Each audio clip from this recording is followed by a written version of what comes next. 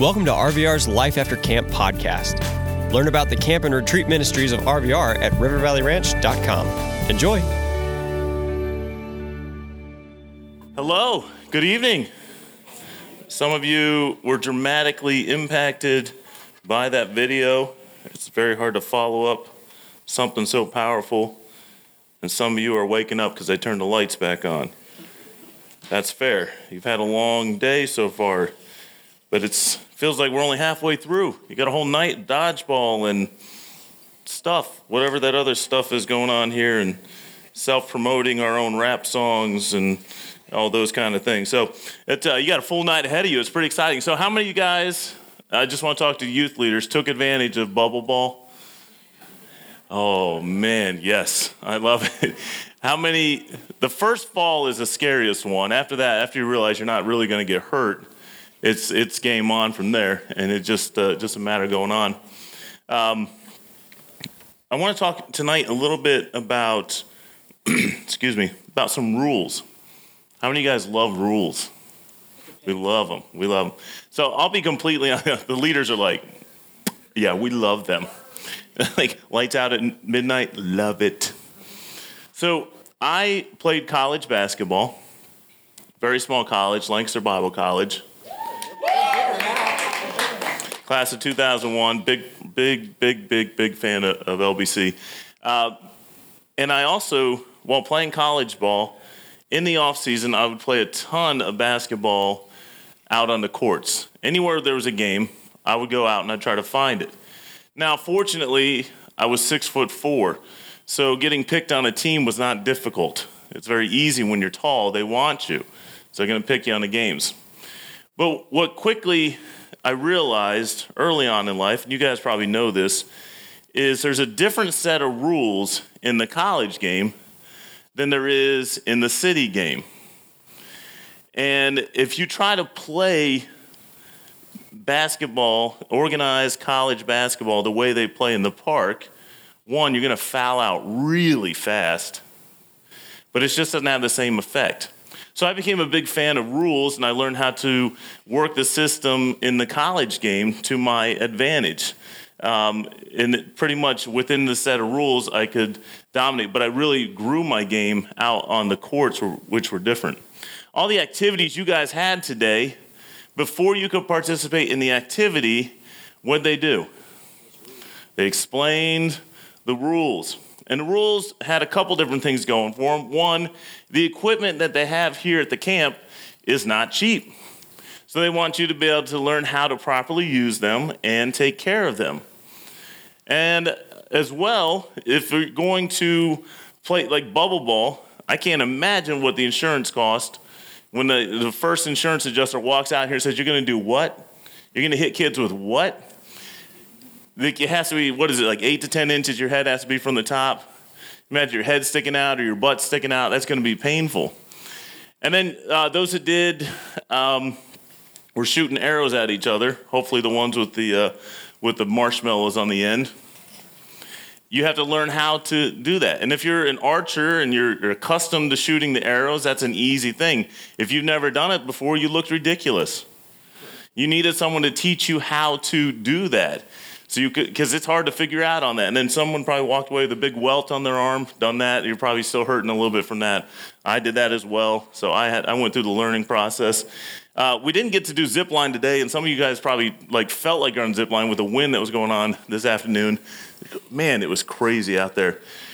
But when you do the zip line, and most of you have been here before, probably done the zip line, you know that uncomfortable harness they put on you and the weird, awkward closeness you have with the guy that's there strapping you in and cutting off all circulation. But you need that, because if that thing's not on awkwardly tight and uncomfortable, you could fall. So we want to make sure that we're taken care of and everything is done right. So rules, guidelines, procedures have a place in our life. The unfortunate thing that has happened, and a lot of times it's happened in the church, and maybe some of you are a victim to it, is we feel like there's a set of rules, there's a set of guidelines that you have to fall under in order to come to Christ. And that's what we're going to talk about tonight. If you guys have been to camp before, I'm going to peel back the curtain just a little bit. Tonight's the night. It's the third session. It's the most emotionally driven night. It's that night when you're just you're not super tired yet, but you're just getting there. But this is the night where we give you an opportunity. For someone who has not met Jesus, we're going to talk plainly and bluntly to you with the hopes that tonight will be the night where you engage that conversation of taking Jesus Christ, your personal Lord and Savior. And I know right now there's youth leaders that are praying and they got names in their head, and please be praying throughout the night because hopefully this will be a conversation you get to have later. For those of you who have already accepted Christ, your personal Lord and Savior, I pray that tonight is an encouragement to you to pay attention to what's going on around you, the individuals around you, and how your role, your part of this tapestry can help bring others to Christ. The big important thing I want to share with you guys tonight is Jesus never said you have to get yourself together before coming to him. And if someone told you otherwise, they are wrong. It's one of the most uncommon misconceptions. And if you guys haven't experienced it yet, at this age, eventually you will run into it down the road. Jesus never said, clean yourself up before coming to me. Jesus never said, Jesus doesn't have an image that he's trying to maintain, that you have to fall in line in that. He's not asking you to be different, to follow him, to start that relationship. He knows how rude you are to your friends. He knows the 4-letter words you use when you stub your toes. He knows the website that you frequently visit. He knows that your life is a mess, and he's not asking you to clean it up before coming to him. In John chapter 8, we run into a group of very pious religious leaders, these self-righteous religious leaders, and they're getting ready to stone a woman who was caught in adultery. And they gathered together, and they find this as a great opportunity to kind of catch Jesus. Like, this would be a great time. So they literally take this woman, and they bring her before Jesus. If you watch any dramatic videos on this moment, you see all these guys, these super religious leaders, they're dressed up, they're standing around. They throw this woman at the feet of Jesus. And they're saying, what should we do with her? And they got stones in their hands. They're ready to literally stone her to death because that's what the rule says. She's caught in adultery. She should be stoned to death. Now they're looking to Jesus. What are we going to do? In John chapter 8, he says, as they continued to ask them, he stood up and said to them, let him who is without sin among you be the first to throw the stone. And then a little time passes. He's done some writing in the sand, one of those questions I'm going to ask him when I meet him. But eventually they all slither away. And then it's just Jesus and this woman. And Jesus stands up. In verse 10, he says, he stood up and said to her, woman, where are they? Has no one condemned you? And she said, no one, Lord. And Jesus said, neither do I condemn you. From now on, go and sin no more. Neither do I condemn you. Go and sin no more. Now, do you think she went and never sinned again? No. Is he saying you have to go out and be perfect at this moment? No. If you've been going to church your whole life, you've run into the verse John 3:16. For God so loved the world. I don't know why I'm reading it. I think I memorized it in King James. I'm reading it ESV. It's throwing me off. For God so loved the world, he gave his only son, that whoever believes in him should not perish, but have what? Eternal life. We know this. Unfortunately, we stop there. Verse 17 comes right after 16. And verse 17 is one of the most precious verses in the Bible. It says, for God did not send his son into the world to condemn the world, but in order that the world might be saved through him. First and foremost, Jesus wants to bring salvation to your life. That's his first priority. He's not looking to drop the hammer of condemnation or judgment or conviction on you.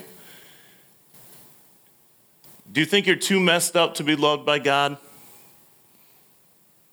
Do you think maybe your sins are too dark? Maybe you feel like you're in a cycle of darkness that not even God can free you from. Maybe you feel like you're unworthy of his love and salvation. But guess what? You are. You're unworthy of it. None of us are worthy of it. That's the beautiful part about God's love. We don't get to earn it. He just gives it to us. None of us are worthy. None of us are good enough for it. That's what makes the love so outstanding and so special. Romans 5 tells us God showed his love for us and that while we were still sinners, Christ did what? He died for us. It didn't say after we corrected everything. It didn't say after we fixed ourselves. It didn't say after we put our sins away, Christ died for us. It says what? While we were yet sinners, Christ died for us. When you come to Christ, there's a few verses up here, and I'm not going to break them all down, but I want you to understand, when you come to Christ, you will find a peace that passes all understanding. You will find a friend that sticks closer than a brother. You'll find a comforter in a time of need. You'll find an opportunity to abound in hope and joy. You will find strength and help, and you will find so much more. It's true that maybe no one came to your face and said, hey, you have to fix yourself before you can come to this church, or you have to fix yourself before Jesus will love you. But it's an unfortunate perception that is out there. And it's just something that's kind of built into culture. Like if you're different, or if you don't fit into this look or this style or these rules, then you're not going to be accepted in our house, in our family, in our tapestry. Maybe you remember some of these rules or heard some of these rules before. No running in church, no hats in church, no swearing in church, no yelling in church, no dancing in church, no coffee in the sanctuary, no smoking outside the front door. All these rules that we kind of put in place so everyone can fit in this little category. And these simple rules, some of them are for safety. I don't want anyone, running in the church. Like, I'm the one that has to patch the walls when they break them. But these little rules turn into big rules and turn into definitives, and we don't want that. Perhaps you felt like you had to dress the right way, you had to act the right way, you have to look, speak, you have to put a mask on yourself to hide the real you in order to be accepted.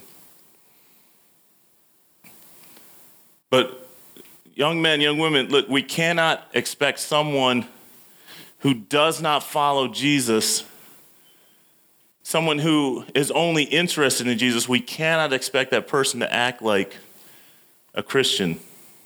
You just can't put that expectation on them. What does it say about us if we turn people away simply because they do not look or act the part? You're welcome in the doors if you look this way, if you act this way, if you say the right things, if you drink the right coffee, but if you don't, you got to go. Matthew chapter 11, Jesus said, and I love this verse, it's one of my favorite, "Come to me, all who labor or are heavy laden, and I will give you rest." If you read the New Testament, go through the Gospels, you'll see that Jesus hung out with some pretty messed up people. The song we sang earlier about Mary and the alabaster jar, not a lot of people would have hung out with her. And Jesus, not only was he with her, he accepted what she had for him. Jesus often found himself in parties, hanging out with people that you probably wouldn't be comfortable having inside your doors. Maybe you're here tonight and this is your story. Maybe you want to check out this Jesus guy, and you walked into church on a Sunday morning, or you walked into youth group on a Wednesday night, and you were told you couldn't wear those clothes. You were told you can't say those words. You can't like those things. You can't drink this. You can't smoke that. You can't watch CNN. You can't have your lifestyle. You can't have any doubts about God. Maybe you were told that the church and ultimately Jesus isn't for you because you don't have your stuff together. And if that happened to you, I'm sorry. I'm sorry that the church or the people in the church didn't welcome you as you are. And I'm sorry you felt like you might have had to act a certain way, look a certain way, before you even had the opportunity to hear about Jesus. The church, unfortunately, too often puts expectations before you even can figure out who this Jesus guy is. We should be able to belong before we believe. You should be able to hear about Jesus before we decide to follow Jesus. We should be welcomed in the church. We should be welcomed in the youth group before you get your life figured out. The great thing is, when you do come to Christ, your desire to be different will come about. Because when you love something so much, you want to grow with that. For those of us who have been in church a while, for those of you that have been following Christ for a while, I don't want you to miss that it's okay for the church to be a little bit messy. It's okay because church is not supposed to be some holy, perfect huddle of people. Back in when I was in high school, 14, 15 years old. See, I told you I got saved when I was young, really young, and I grew up in the church. My parents served in ministry. I was one of those kids where if the doors were open, we were there. You know, that kind of kid? Singing in the choir before my voice changed, so I went from being a tenor to a bass in one cantata season. It was odd. I was there all the time. I didn't have problems with smoking or swearing because my parents made sure I didn't have those problems. I was that perfect, put together, everything act right, look right, church kid. And then one night in group, my youth leader came up to me and said, "Hey, I want to introduce you to Mark." Mark was not a put-together church kid. Mark smelled like way too much cologne trying to cover up the smell of smoke. Mark used 4-letter words that I was not allowed to even repeat in conversation of this is what he said. Mark was a hot mess. It's probably the best way to describe him. And probably the last person I wanted to sit next to during youth group. I want you to hear Mark's story. I reached out to him if he could share his own 2-minute little testimony here. I started playing baseball when I was 15, and I was playing with a bunch of kids that I didn't know at the time were Christians. I couldn't have told you what a Christian was from a Catholic or from an atheist. I didn't know. But all of those young people were going to the same church, and they were nice to me, and they accepted me, even though I was a foul-mouthed, sometimes belligerent young man. And eventually, one of them invited me to go to church at Eastford Baptist. They had a youth group. Walked in and sat next to this tall, scrawny guy named Sam Rempel. And my youth pastor, or the man that became my youth pastor, said, "I think you guys would get along fine." And walked in cold, not knowing the gospel, not knowing much about the Bible outside of just what I'd learned in Catholic church, and which was very little. And within a few weeks, I started hearing about Jesus and how he loved me and the people that I was around, the adults especially, but the kids as well. They just treated me like I was a normal kid, and despite my serious flaws, came to Christ a few months later, and for the next 3 years continued to go to that church regularly. And again, the adults and the teenagers all became friends and mentors and put me under their wing and loved me despite being the only Christian in my family, and ended up putting me on a path where I would end up going to Bible college, eventually to seminary, and now a successful business owner, serving in my church and in my community, where, taking that lesson from when I was 15 as that young kid, being able to just accept people as they are, that's really the way that Jesus is with us, that, he does take us just as broken and messed up and dirty and whatever else we're into. He loves us before salvation as much as after. He wants a relationship with us despite anything we've done and despite all of the things he knows we're going to do eventually. And he wants that relationship. And we as a community of believers have the opportunity to demonstrate what it's like to be Christ when we accept people as they are, always telling them the truth, but in love, and pointing them to Jesus. Yeah, you can clap for him. I'll tell him you clapped. That successful business he owns is a Chick-fil-A, so yeah, kind of a big deal. Truth be told, and he knows this, I didn't want him next to me that night. And then the next week when he showed up and he was excited to see me, I was like, ugh. But I faked it. I faked it for a little while to be his friend. And I faked it for so long that eventually we became best friends. And we were together all the time. And maybe as I wanted a little rough edge in my life and he needed a little cleanup on his life, whatever it was, it worked out. And we were great friends. We went to Word of Life Bible Institute for a year together. And it was really cool. But the key part in that, and the one thing he missed and he didn't share in that story, is one of the reasons he came to church is because he was trying to figure out a way to commit suicide. And someone invited him when he was in his thought process how he was going to do it. One of my friends, Jason, invited him to church. And it was good enough that night, they said, okay, I'll wait till next week. And he kept waiting for the shoe to drop. He kept waiting for someone to disappoint him, someone to turn their back on him. And because my leaders didn't, because we never turned our back on him, he never followed through on that commitment. And he's been through some dark times in his life. But his testimony, it's just so cool to see and it doesn't work out like that for everyone. Just because you accept someone doesn't mean they're going to own a Chick-fil-A down the road and you get free sandwiches. But what if? Spurgeon, and I don't have this quote written down, Charles Spurgeon, the Prince of Preachers, has a great quote about love. And I'm going to botch it up, something fierce. But the essence of it is, if you don't love them, pretend like you love them until you love them.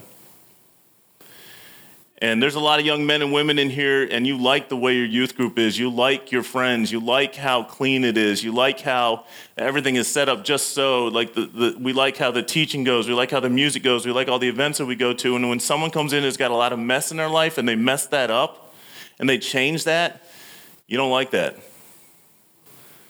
What we forget is that's the exact person, that's the exact reason why we're in place. Eugene Peterson once said, when Christian believers gather in churches, everything that can go wrong sooner or later does. Just as a hospital collects the sick under one roof and labels them as such, the church collects sinners. Christian churches are not, as a rule, model communities of good behavior. They are, rather, places where human misbehavior is brought out in the open, faced, and dealt with. I've been in a lot of hospitals. I spent a lot of time visiting people in hospitals, and there hasn't been a single time where I've been in a hospital where someone came in sick and they turned them away because they were sick. Now, the whole COVID thing changes some of that. I've seen that happen. So this illustration doesn't really stand for the last 2 years, but let's imagine the last 2 years didn't happen. We'd all like to do that anyways. But when you're sick, where do you go? When you're really sick, you go to a hospital. And they take you in. And they allow you to come in because they know that you need something, and they know that what they have is what you need. They're going to provide it for you. They're going to tell you what's wrong with you, but they're going to offer you a solution, and then they're going to put you on a path to healing. When you are hurting, when you're without Christ and you find a church, you find a body of believers to come into, and you're hurting, they're going to welcome you in because they have what you need. They have what can, quote unquote, fix you, and they're going to help you on the path to spiritual healing. The Gospels, the Bible is full of broken people coming to God, coming to Jesus.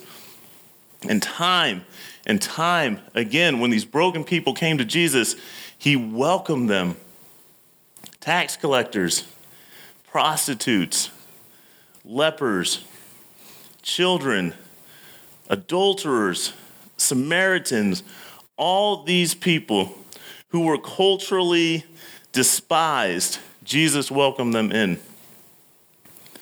And Jesus was never uncomfortable. He loved everyone just where they were at. And when people around him went out of their way to avoid them, Jesus went directly to them. Jesus never says you're unwelcome. Rather, he opens up his arms and welcomes you to him. He never said you have to get your stuff together before I can help you.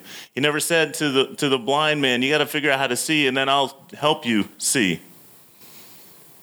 Jesus modeled this with his life. And then years later, Paul wrote down some of the qualities that Jesus had in his interactions with others. If we look at the book of Ephesians, chapter 4, Paul writes, I therefore, a prisoner for the Lord, urge you to walk in a manner worthy of the calling to which you have been called. We're talking to you, believer. We're talking to you, Christ follower. This is how you should be. We should walk with all humility, gentleness, patience.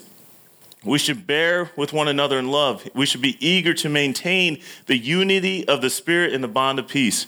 One body, one Spirit, just as you're called, one hope that belongs to your call, one Lord, one faith, one baptism, one God and Father of all, who's over all, through all, and in all. I don't know what you hear in this passage, but I hear that if the believer is following this is a safe, real, authentic community. If we spend too much time focusing on our own little piece of the tapestry, then we'll be unfulfilled. But if we step back and look at the bigger, broader picture, our part in the big tapestry, the big kingdom tapestry of life, if we step back and look at that and realize that there is something bigger going on here. The best shot that you and I have of following Jesus is actually letting these words sink in and follow him. Let's look at verse 2. Imagine walking day to day with this in your life, with all humility, all gentleness, patience, and love. This is how we are to walk. This is how we're to engage. This is how the sick who walk in our doors will get to meet Jesus. Christian, at all times you're to walk with humility. Christian, at all times you speak with each other with gentleness. At all times we should endure each other with patience. And we should walk side by side, bearing each other's burdens in love. And we need to remind ourselves daily that we are created in God's image, and the other person is also created in God's image, and they are due the respect that bears. Verse 3 tells us, be eager to maintain the unity of the Spirit in the bond of peace. That can't happen if we're yelling at each other. That can't happen if we're turning our backs on each other. That can't happen if we're focused on each other's shortcomings. If you're a follower of Christ, you need to create an environment that is real, safe, and authentic. And if you're here tonight and you're still trying to figure out who this Jesus is and what role is he going to play in your life, find that person that's walking in humility, in love, and talk to them. We're going to break out from here. We're going to go into our small group time, and I'm going to leave you with one question. One single question you need to ask yourself. What are you going to do about Jesus? If you've already accepted Jesus Christ as your personal Lord and Savior, well, let me back up. Maybe you've accepted Jesus Christ as your Savior. Have you taken him as your Lord? Are you willing to walk and follow in his steps? Are you willing to walk with humility, with gentleness, with patience and love? And if you're here tonight and you want this Jesus in your life, or you want more information on this Jesus in life, talk to your leaders. That is why they are here this weekend. That is why they are spending time away from their families, away from their beautiful, wonderful, comfortable beds to sleep on these things that are like yay thick but feel like they're this thick. They are here this weekend not because they're in love with Bubble Ball, not because they're in love with the food, but because they're in love with Jesus and they're in love with you, and they want you to meet Jesus.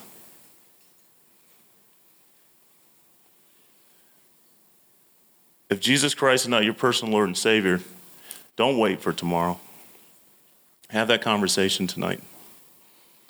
Young men, young ladies, what are you going to do about Jesus? Father God, we humbly come before you, acknowledging that you loved us in our mess. You came to us in our mess. You gave Jesus Christ as the ultimate sacrifice, your only Son, while we were still a mess. And Jesus, you welcomed us with open arms, even in our mess. God, there are some students here tonight who need to give themselves over to you. May tonight be the night that they make that commitment to say, Jesus, I want you as my Savior. I need you as my Savior. And God, there are students here tonight who have taken you as their Savior but need to take you as their Lord. Need to walk in humility and gentleness and love. May the next few moments, the times that we're together, may there be moments where we're making decisions that are going to last literally an eternity.